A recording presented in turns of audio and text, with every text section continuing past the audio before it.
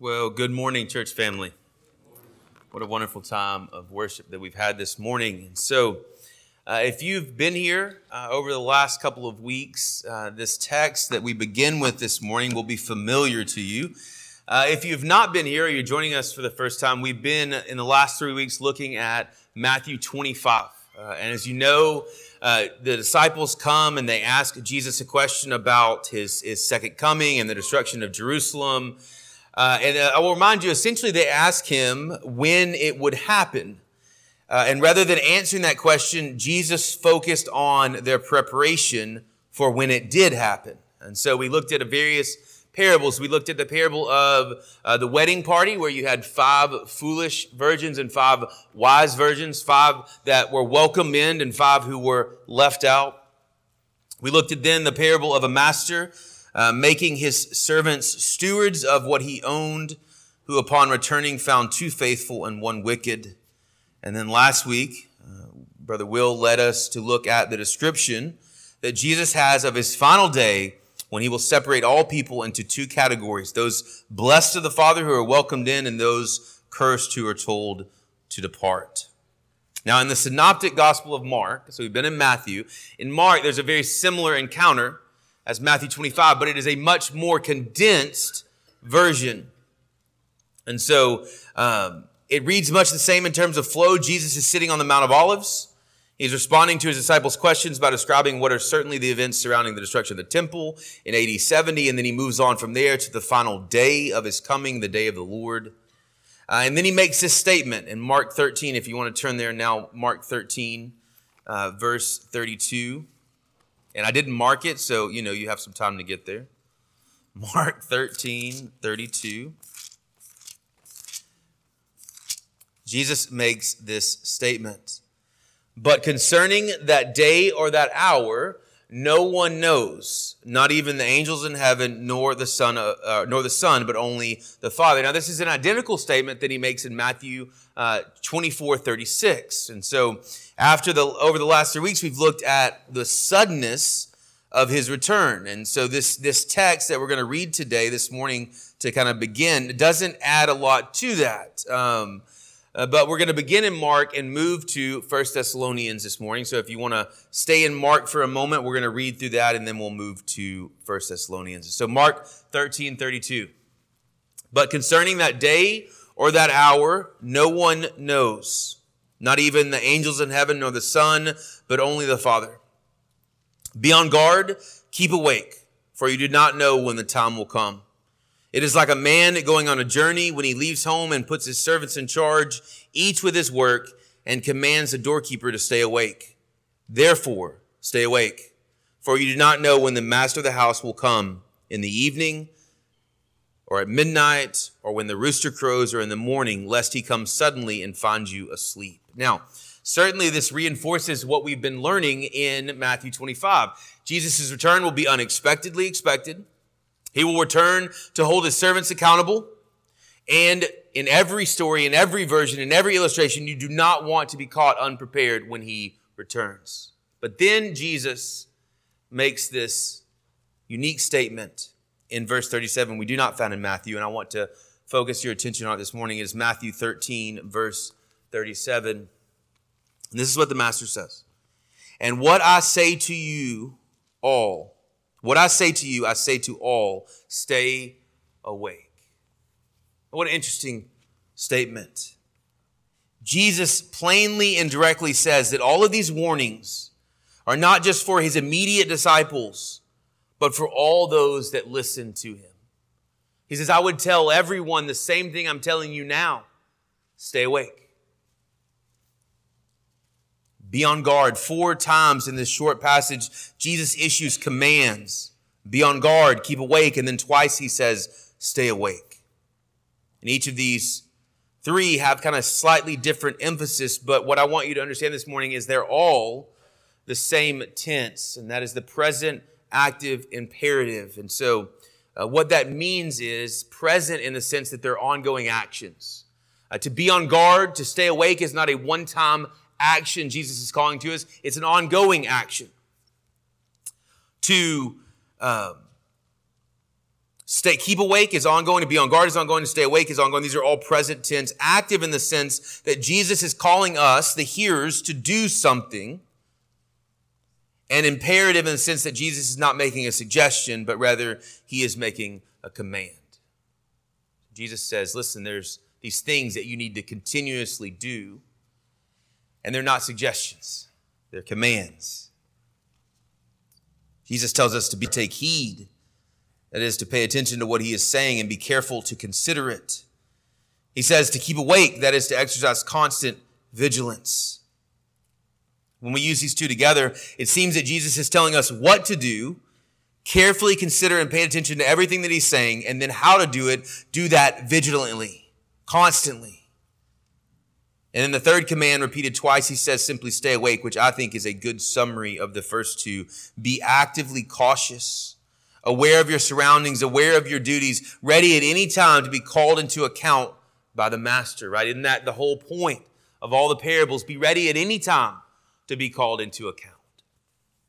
And so as we saw this morning, we begin this Advent season. This is the first Sunday of Advent, which is a season of expectation. It is a season that we both look back at the first coming, but look forward to his second coming. And so we've been studying this for a few weeks now, and having come to such a similar passage as what we've been studying in Mark 13, I was unsure of what direction to go in the sermon this morning. We had preached through Matthew 25 and then to come to Mark 13, which says some of the same things. My mind was drawn to that last sentence where Jesus firmly says this is for everyone. But beyond that, what more can I say about the suddenness of his coming that we've already not said in the last 3 weeks? So as I was reading and I was cross-referencing, I came across a passage of Paul, and I literally laughed out loud because Paul echoed my heart in this passage. And so then it all fit together. And so this morning I want to talk to you as those who do understand the fact that Jesus is coming again, and those who appreciate that it will be sudden, about what it looks like to stay awake. So turn with me over to 1 Thessalonians 5. We're going to look at what it looks like to stay awake. And so we have found the warnings. We are going to heed them. And so the question becomes, what is that going to look like in our life? So turn with me to 1 Thessalonians chapter 5.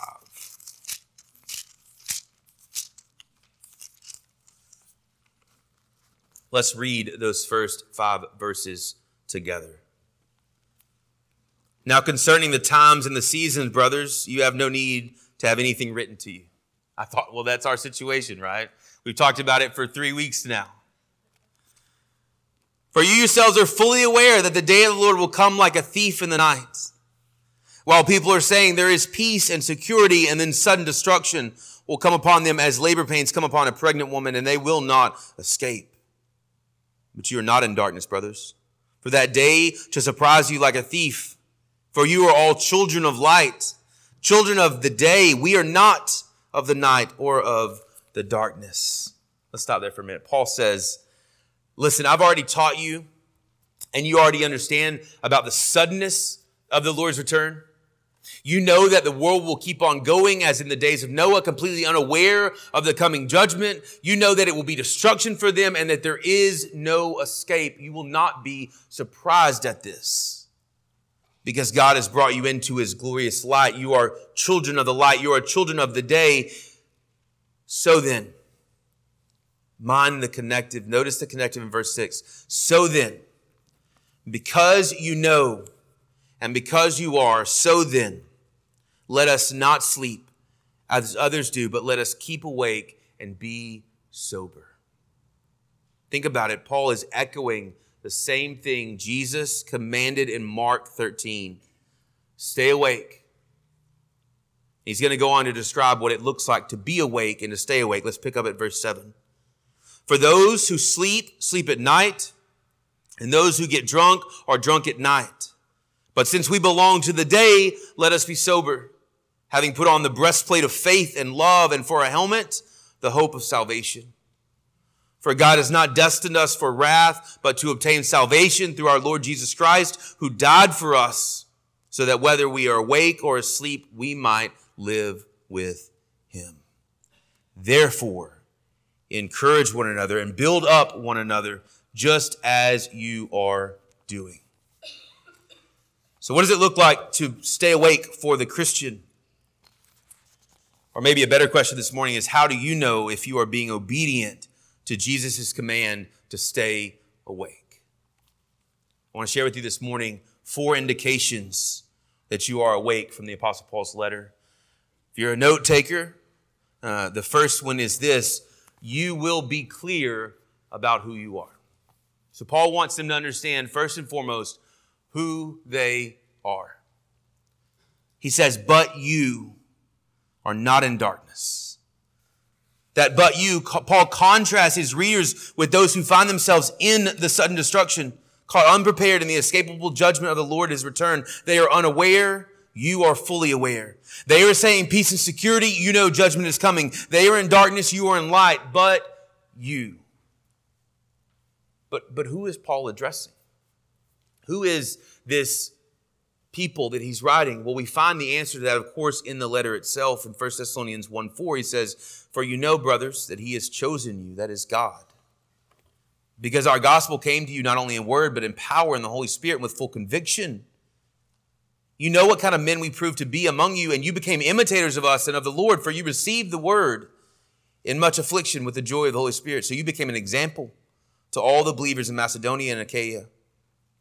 1 Thessalonians 2, and we thank God constantly for you that when you received the word of God, which you heard from us, you accepted it not as the word of men, but as what it really is, the word of God.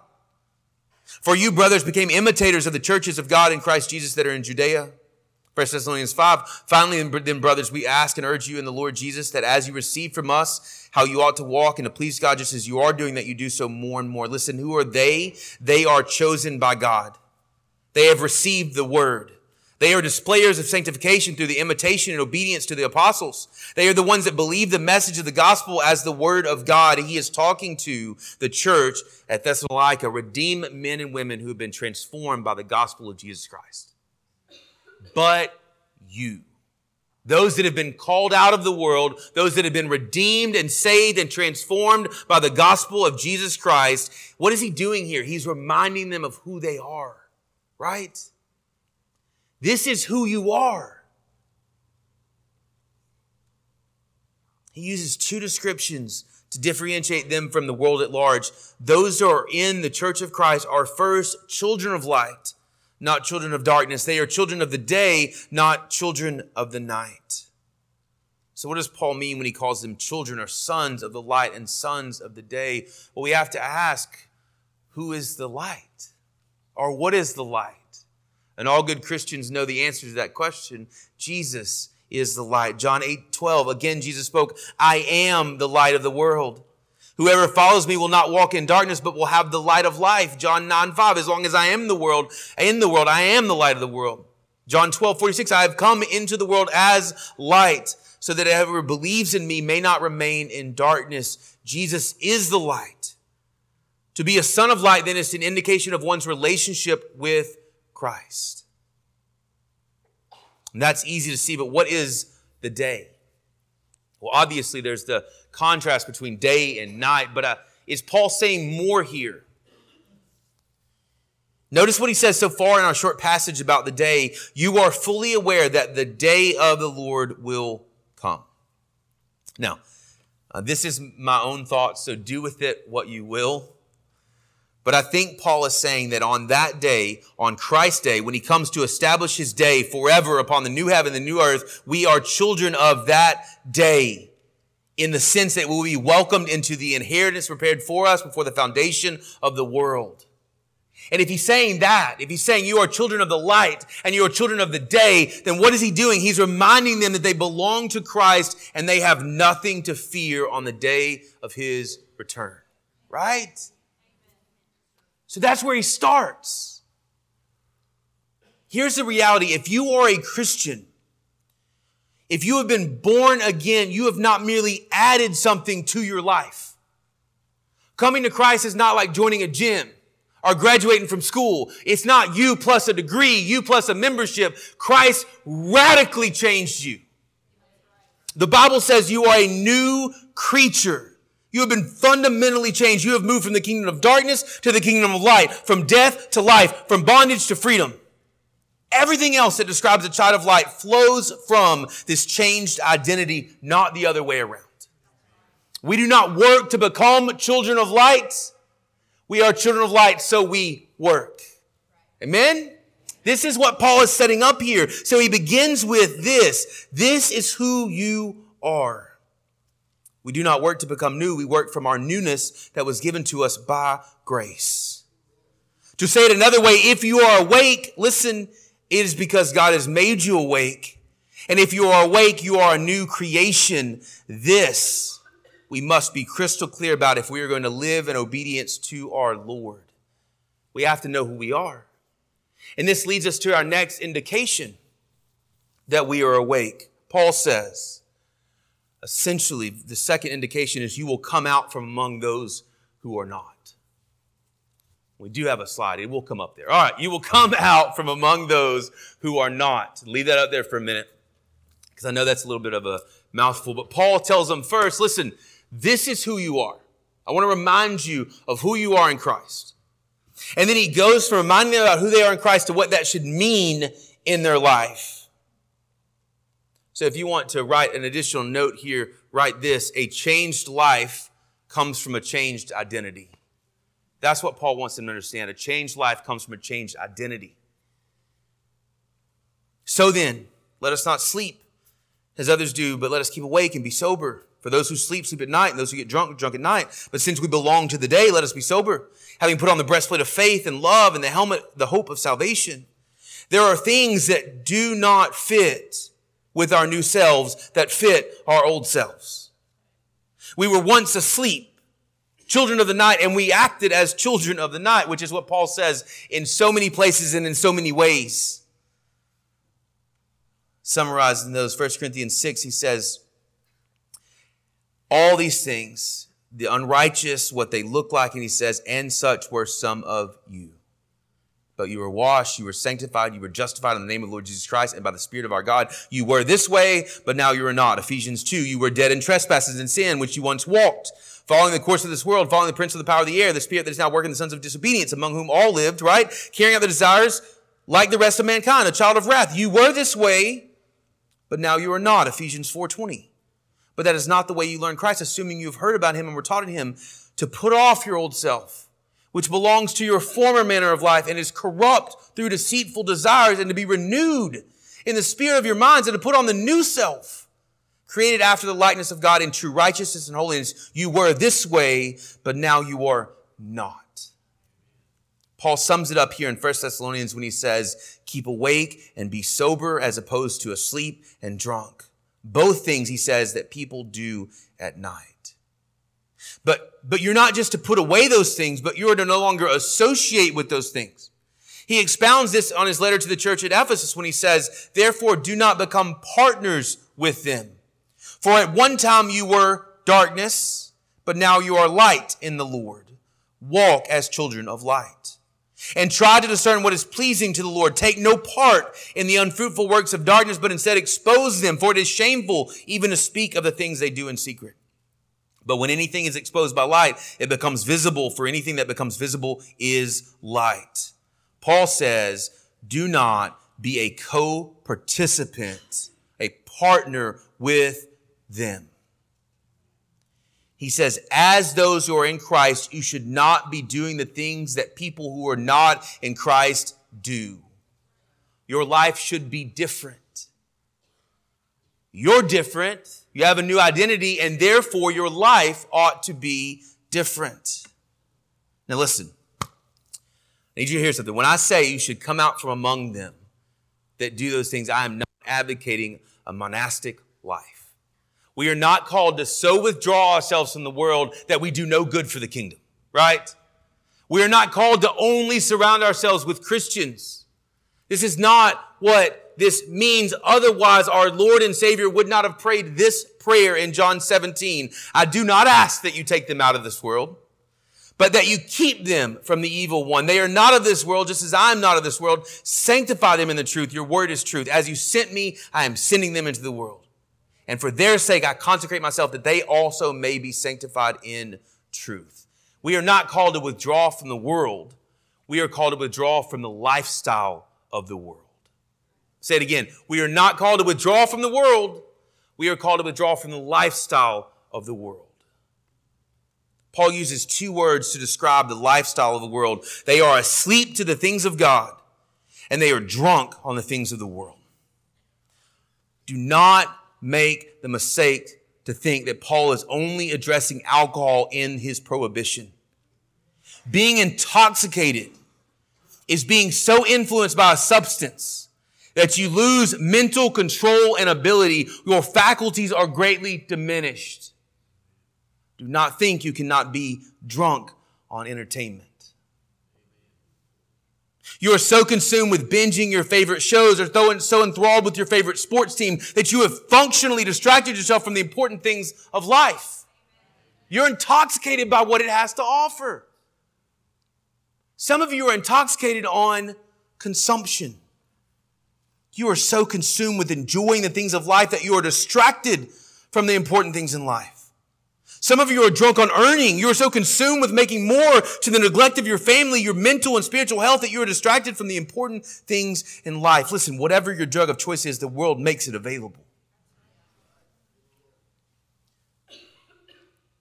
Paul is saying that this indulgent, self-centered, mind-numbing lifestyle is not consistent with who we were made to be in Christ. We do not watch the same things the world watches. We do not enjoy the same thing the world enjoys. We do not consume the same thing the world consumes. Right? Listen, this is where I will go with this. If your life looks no different than your unsaved neighbors or your unsaved friends, then friend, you are in trouble. Because Jesus says you are new and your life ought to look different.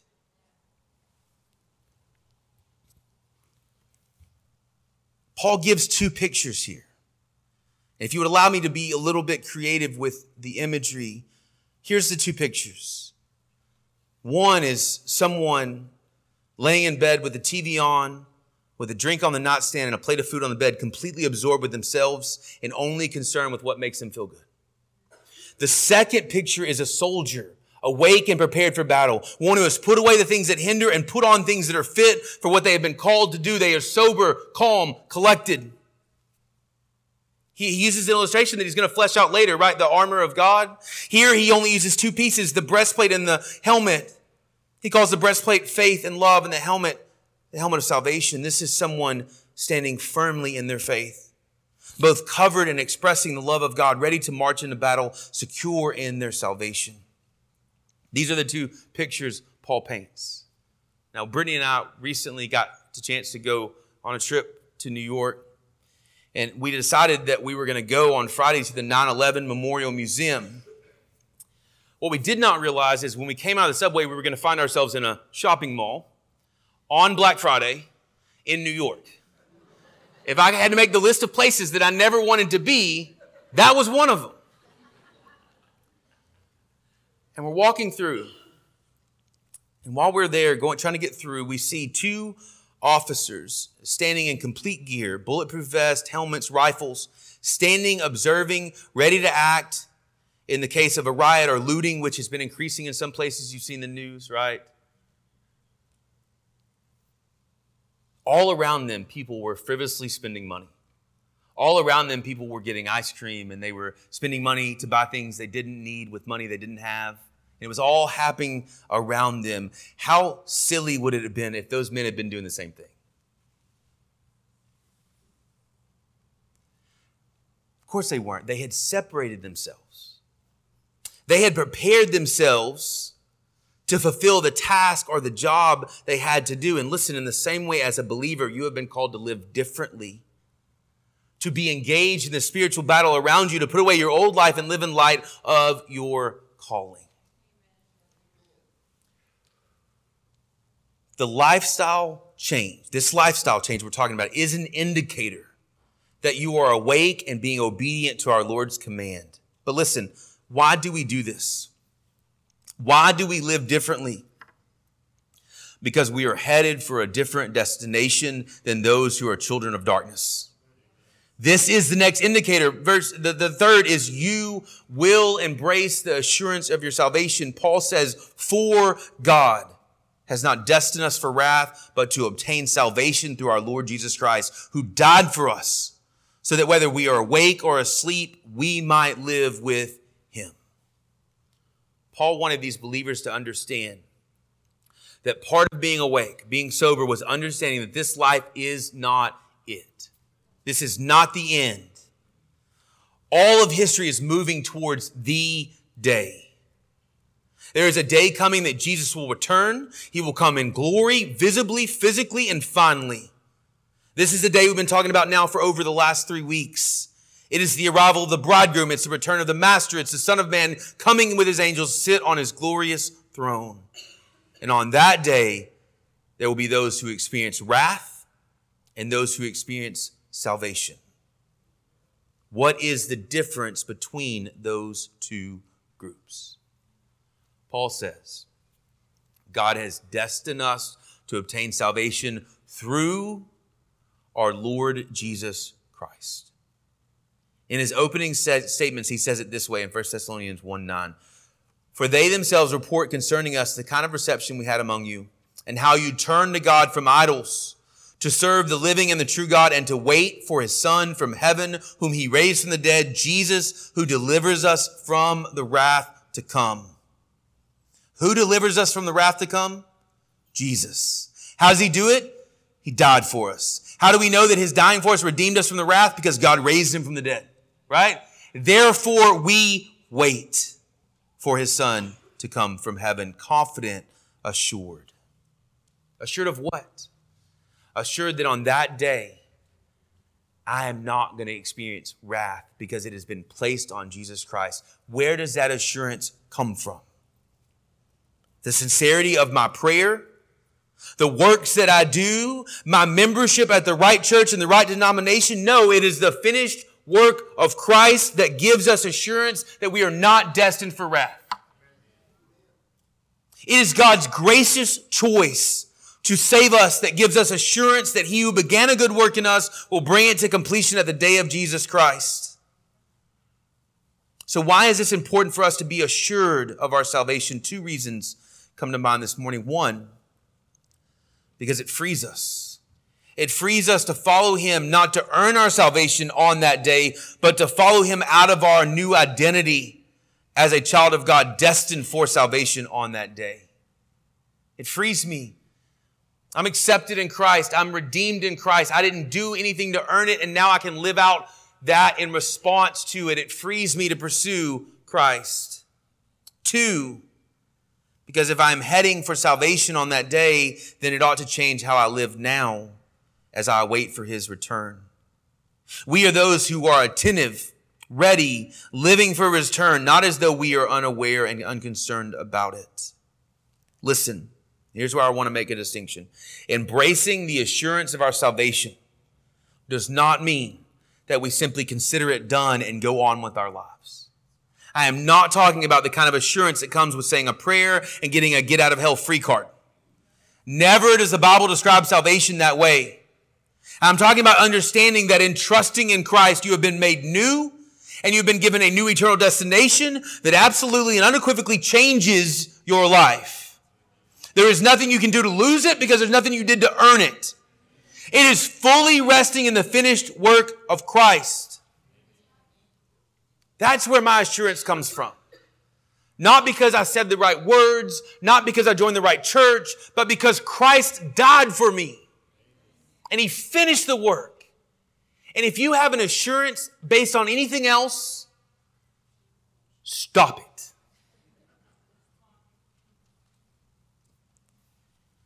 To use Paul's analogy, it is the difference between being awake and being asleep, being sober and being drunk, being in the light and being in the dark, being in the day and being in the night. It is completely different.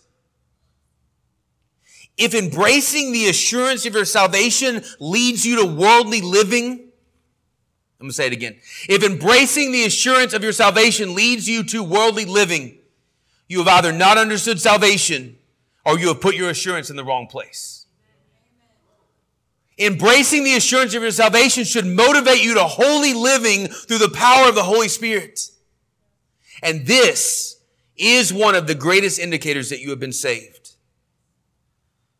Finally, and to deal with Paul's last indicator, we see you will engage Christians around you. Now, Paul goes here in verse 11. After all of that, he says, therefore, encourage one another and build one another up just as you are doing. Now, you know, if you study with us on Wednesday night, then whenever there's a therefore, you need to pay attention. So Paul says, therefore, which simply means because of the things that I've said.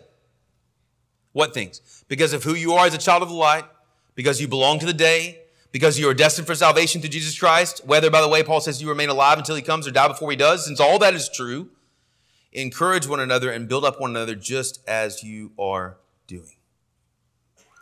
Paul moves from who we are and how we're to be different from the world to how we should be interacting with one another as children of the light. He uses two words to describe our relationship with the Christians around us: encourage and build up, both of which, by the way, are commands. The word translated encourage shares a root word used of the Holy Spirit when he is called the Comforter. Paul says encourage, this act of coming alongside someone as comforter, encourager, as someone who exhorts. In John's gospel, that word is used as a noun, translated as a comforter, advocate, to talk about the sending of the Holy Spirit. It's interesting to me that Paul uses this language in talking about relating to one another in the church. We know the Holy Spirit operates internally in a believer to convince, to convict, to encourage, to comfort. But Paul also puts emphasis on the fact that we are called to come alongside one another and, at least in some sense, perform a similar ministry towards one another. To come alongside, to link arms, to encourage, to comfort, to motivate, right? This is the job. As a Christian, you have a calling to encourage other Christians around you. The other command is to build another up. The idea here is to promote growth in Christian wisdom, affection, grace, virtue, holiness, blessedness. Now, obviously, this is not the first time Paul has taught this, because he says you're already doing it. But notice with me, he undergirds the commands by appealing first to who they are, second to their changed lives, and third by the assurance of their salvation. He says, Christians, those who are awake, you will minister to one another by encouragement and building one another up. This will be a reality if you are a born-again, awake, obedient Christian. Now, what's the most obvious implication then? You have to show up in the lives of the believers that you're connected with. This isn't something that happens outside of meaningful relationships, which are cultivated by being together regularly, habitually. If you're not so intertwined with the Christians around you that you know where they're hurting, you know where they're celebrating, how can you encourage and build them up? If you know not where they are spiritually, how can you help them grow or mature? You have to be engaged with the Christians around you. This is the author of Hebrews makes almost an identical point in Hebrews 10. Therefore, brothers, since we have confidence to enter the holy place by the blood of Jesus, by the new and living way that he opened up us through the curtain, that is through his flesh, and since we have a great priest over the house of God, and let us draw near with a true heart and full assurance of faith, with our hearts sprinkled clean from an evil conscience and our bodies washed by pure water, since that's who we are. Let us hold fast the confession of our hope without wavering, for he promises faithful, let our life change. And let us consider how to stir up one another to love and good works, not neglecting to meet together as is the habit of some, but encouraging one another all the more as you see the day drawing near. Notice the author also connects the assembling together as an outworking of their belonging to Christ. And in the assembling together, they are to spend time thinking about how to motivate one another to further maturity in their regular assembly. And he uses the motivation of the quickly approaching day of our Lord as reason to be seriously engaged with the believers around you. It's almost the same argument, the same basis that we're seeing in 1 Thessalonians. Now, we've often heard that verse, right? Usually divorced from the context. Don't neglect the meeting together, the assembling as some is the habit of some. But there is a sense here that there were some people in this area that called themselves Christians that had made it their custom not to meet together with the church. I know everybody's tense right now. So I'm going to ask you this question. I'm going to leave this subject alone for a minute. How do you know if you're making it a habit to neglect the assembly of the church? How do you know? I'm going to say there's two good tests to self-administer this morning. If you were to look over the last couple of months, have you gathered more than you have missed, or have you missed more than you gathered? Pretty simple test. But secondly, and more importantly, have you already decided in your heart that you will forsake the assembly the next time blank happens? Have you already pre-decided in your heart that the next time a tournament happens, the next time a hunting season happens, the next time there's an early Cowboys game, the next time I work late on Saturday, have you already predetermined that you will not gather with the believers? Listen, you have forsaken the assembly of the believers because you've already decided that it is less important than the thing you're going to do. Listen to me. I'm not saying you can't vacation, you can't miss, but if you've already planned your missing, you've forsaken the assembly of the saints. Period. And we all have the temptation to put things ahead of the assembly. Do not mishear me. But I will not shrink back from what God's word proudly proclaims. Now, why is this important? You say, Pastor, what does it matter? What does it matter if I'm here?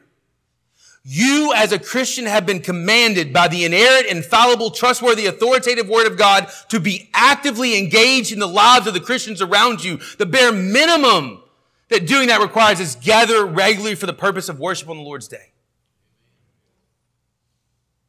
You want to know whether you're awake, whether you're obedient to the Lord's command to stay awake, then are you actively engaging the brothers and sisters around you for their good and their growth at personal cost to yourself?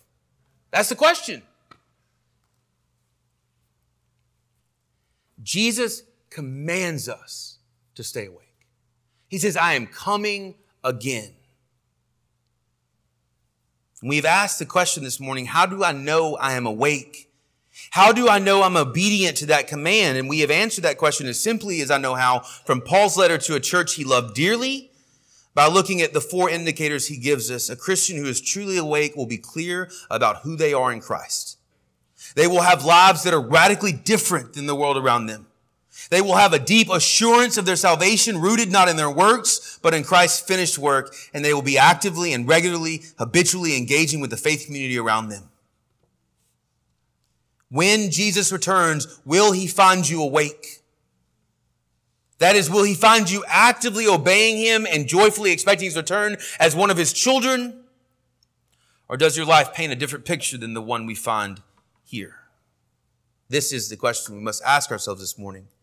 For as Paul says in his letter to the Romans, besides this, you know the time, that the hour has come for you to awake from sleep. For salvation is nearer to us now than when we first believed. The night is far gone, the day is at hand. So let us cast off the works of darkness and put on the armor of light. Let us walk properly as in the daytime, not in orgies and drunkenness, not in sexual immorality and sensuality, not in quarreling and jealousies, but put on the Lord Jesus Christ and make no provision for the flesh to gratify its desires. This is what it looks like to stay awake. Let me close with this illustration. A story just broke this week in the New York Times. Maybe you read it, maybe you saw it, about what happened in Israel on October 7th. It details that Israel had knowledge of Hamas's plan to attack in exactly the way they did almost a year before it happened. They intercepted a 40-page detailed plan that Hamas eventually carried out almost verbatim. So we have to ask the question, if they knew about it, why were they not ready? Why did they not stay awake? Because they didn't take it seriously. They dismissed it as a fantasy by Hamas, as aspirational at best. They believed they did not have the power or resources to pull it off, even when one of their own analysts raised the alarm that Hamas was quickly closing the gap in terms of power and resources. They were dismissed. They did not take the warning seriously. Listen, friends, Jesus has told us exactly what is going to happen when he returns. He has told us he is on his way, and he has commanded us to stay awake, to be ready, and not to be caught unaware. I pray that you would not dismiss that warning. And I pray for those of you that believe what the Bible says about that day, that you would be living your lives in light of the truth. Let's pray this morning.